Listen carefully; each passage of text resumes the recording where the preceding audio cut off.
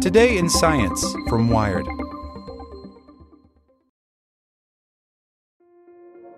This episode is brought to you by Kia's first three-row, all-electric SUV, the Kia EV9, with available all-wheel drive and seating for up to 7 adults, with 0 to 60 speed that thrills you 1 minute and available lounge seats that unwind you the next. Visit kia.com/EV9 to learn more. Ask your Kia dealer for availability. No system, no matter how advanced, can compensate for all driver error and or driving conditions. Always drive safely.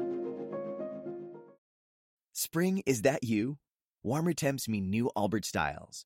Meet the Superlight Collection, the lightest ever shoes from Allbirds, now in fresh colors.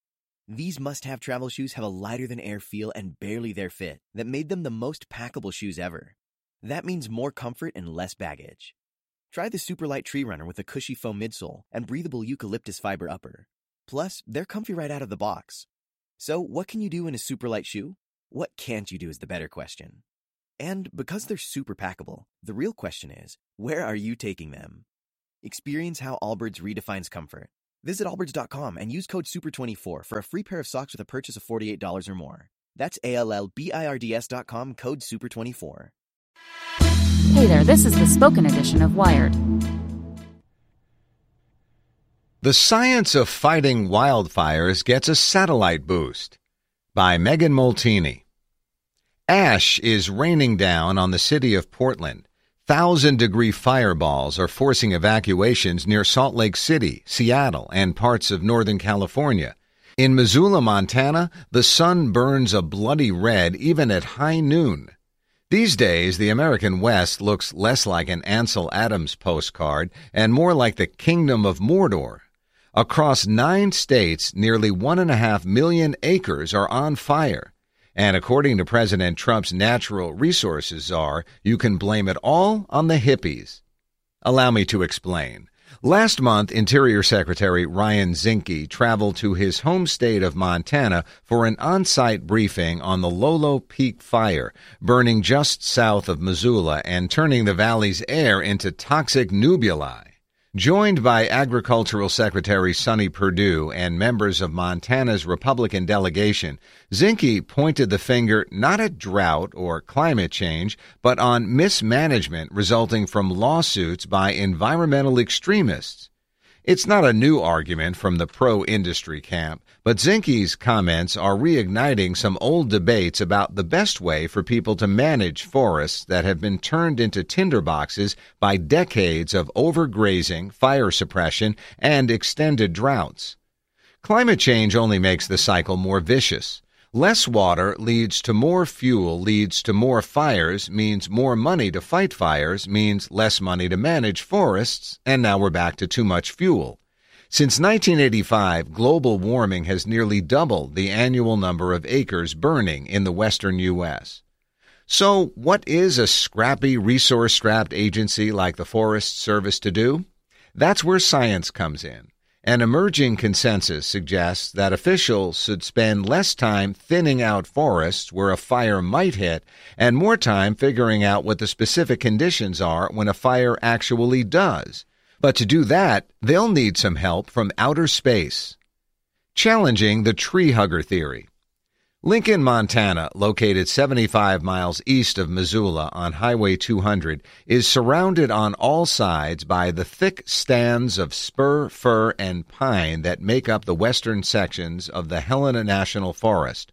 More than a decade ago, the area was dealt a double whammy, a series of summer droughts and a plague of pine bark beetles that left the forest littered with big, dead, beetle-hole-ridden trees that were barely still standing. Called snags, this brittle timber is far more likely to fall in a fire, making for much more dangerous wildfire fighting conditions. And overlapping downed trees can make it virtually impossible to cut fire lines. So, a few years ago, the Forest Service began developing a plan to thin trees, selectively log, and do controlled burns on about 4,800 acres 4 miles north of Lincoln. The idea was to build a more resilient forest to mitigate the intensity of any fire that might come across the landscape. The project was to start this spring, But in February, 2 conservation groups filed a lawsuit against the Forest Service, saying the agency failed to comply with federal laws requiring proper environmental impact assessments. And they allege the project would disrupt essential habitat for endangered species like grizzly bears and lynx that live in the area. In May, a U.S. district judge issued an injunction to stop all management actions from proceeding until the case could be settled. Then came summer with its dry heat and powerful thunderstorms. In July, lightning sparked a fire on a steep, isolated slope, and a month later, another storm started a second blaze. For firefighting purposes, they are now considered to be a single incident, which to date has burned 17,722 acres, mostly within the project area. Here's the straightforward logic of Zinke's scapegoating. Environmentalists block the Forest Service from lowering the fuel load on the land catches on fire, and now it's harder to put out. Thanks, tree huggers. But fire scientists say it's more complicated than that. Many question the ecological and economic value of thinning forests out for 3 big reasons. 1, the evidence for its efficacy is both scant and at times contradictory. 2, probabilistic risk assessments show that the thinning doesn't really help much because the likelihood of a fire starting close enough to interact with thinned areas is negligibly small. And 3, in the worst weather conditions, dry, hot, and most important, windy, no amount of thinning or selective logging is going to make much difference. Case in point, that Park Creek fire burning outside of Lincoln. It started on a remote slope that wasn't slated for any prescribed burns or dead tree removals. But such treatments wouldn't have made much difference anyway, according to Carl Seilstad, a fire ecologist at the National Center for Landscape Fire Analysis at the University of Montana, because the closest road is more than a mile away at the bottom of a slope. If you know anything about fire behavior, you know it moves much faster uphill. And in this case, there wasn't much in that direction except more trees. Without any roads in this area, there was nothing for firefighters to anchor to, says Seilstad, pointing at a 3D rendering of the fire's path he's pulled up on his computer.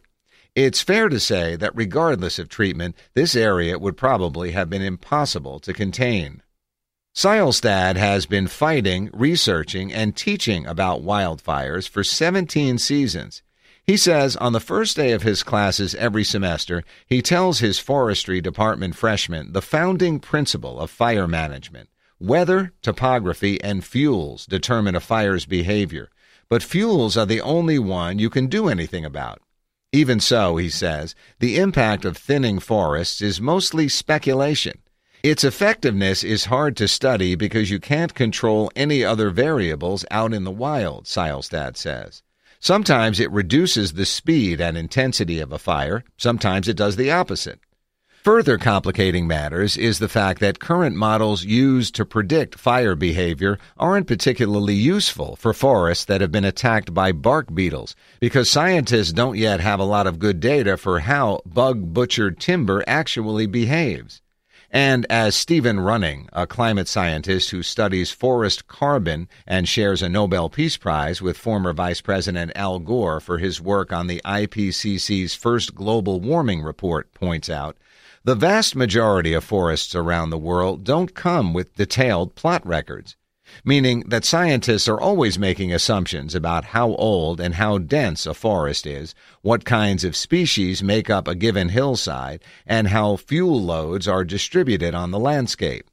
When it comes to fire danger, we don't have much of an idea about how much dead material is lying around on the ground, he says. So when lightning strikes, we don't really know what's out there, not in any detailed way.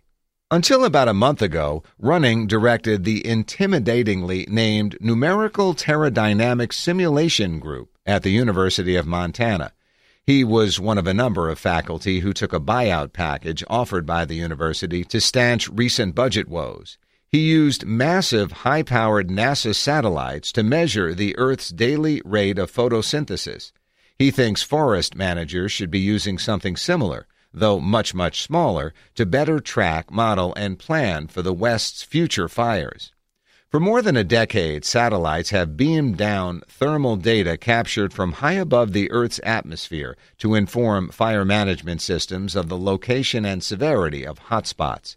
But it's only in the last few years, thanks to miniaturization and the democratization of remote sensing technologies, that such tools have started to become affordable. When I started, satellites had the resolving power of 1 square kilometer, Running says. Now they're good enough to get down to the level of a single tree, and they're cheap. He envisions a world where flocks of nano-satellites constantly circle the planet, snapping pictures, waiting for a job to come in from a forest manager who spotted a lightning strike or a rogue campfire ember. With the coordinates uploaded, a small sat could fly over the area of interest, collect a bunch of images before the smoke gets too dense, and then send it to a computer for processing and analysis. With the right algorithms, in just a few hours, Forest Service officials on the ground could have a real-time map of where the fuels were and thus where the fire was most likely to go. Combine that with already well-used weather and water stress models, and you could have a much better plan much earlier, Redding says. That capability is pretty much ready to go now, he says. It's just a matter of using it. The Canadian model. You know who is using it? Canada. This year, Natural Resources Canada, the ministry responsible for managing the country's minerals, metals, and forests, enlisted the help of 178 tiny satellites, each one weighing barely 11 pounds, to give managers a head start on any fires burning in the nation's 857 million acres of forest. The satellites, nicknamed Doves, are owned by Planet, a San Francisco-based company started by former NASA engineers. Together with 5 rapid-eye sats, the company's able to snap photos of 70 million square miles every day, the entirety of Earth's landmass, and then some. And every day they upload about 7 terabytes of data to a fire detection company in Vancouver called Tenka.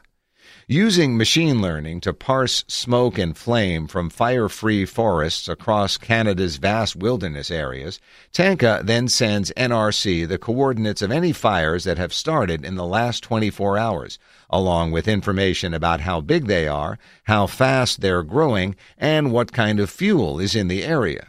Tenka's CEO, Nikola Oberkanezev, says once the company has a full fire season under its belt, he plans to begin talks with government agencies in the U.S., Australia, and Chile about offering a similar image-based surveillance service.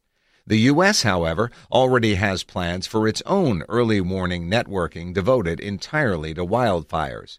First conceptualized in 2011 by engineers at NASA's Jet Propulsion Laboratory, FireSat aspires to be a constellation of 200 orbiting thermal sensors capable of detecting fires as small as 35 feet across within 15 minutes of the time they begin. The project is now being developed by San Francisco-based startup Quadra Pi R2E, which plans to launch its first batch of 20 sensors sometime next year. The goals of FireSat and Tenka are the same: detect fires as they happen so that forest managers can deploy resources to contain them while they're small, saving money, timber, property, and, yes, clean air to breathe. These systems will also help the Forest Service and the NRC make decisions about whether or not to contain a fire in the first place. In a natural cycle, the lodgepole and ponderosa pine forests of the northern Rockies would burn every 8 to 30 years. And while all-out fire suppression has been the dominant policy in the Forest Service for the last few decades, that's starting to shift. Looking at Seilstad's computer screen, which now shows all the fires burning in Montana, a pattern starts to jump out. What at first looked like random splotches and cutouts on the landscape all have something in common. The places they've stopped growing all butt up against the borders of old fire scars, land that burned in the recent past, either from wildfires or intentional burns.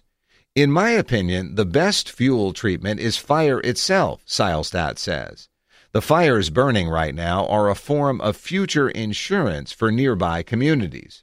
Right now, if you went out in the streets of Missoula and said these fires and this smoke were actually a good thing, you'd get tarred and feathered, he says. But 5 years from now, I think people will really be grateful. No one in Montana is excited about rebranding as the Big Smoke State. But fires, like floods and hurricanes, are inevitable. And attempting to fireproof the nation's forests when no one knows where the next lightning strike will come is a Sisyphean task, with or without environmentalists nipping at your heels. It's all going to burn at some point. The question is, will forest managers be able to make informed decisions about how and when and whether to let them go when that time comes? Having a few hundred heat-seeking satellites at their disposal certainly won't hurt. Spring, is that you? Warmer temps mean new Allbirds styles. Meet the Superlight Collection, the lightest ever shoes from Allbirds, now in fresh colors. These must-have travel shoes have a lighter-than-air feel and barely their fit that made them the most packable shoes ever. That means more comfort and less baggage. Try the Superlight Tree Runner with a cushy foam midsole and breathable eucalyptus fiber upper. Plus, they're comfy right out of the box. So, what can you do in a Superlight shoe? What can't you do is the better question. And because they're super packable, the real question is, where are you taking them? Experience how Allbirds redefines comfort. Visit allbirds.com and use code SUPER24 for a free pair of socks with a purchase of $48 or more. That's ALLBIRDS.com, code SUPER24.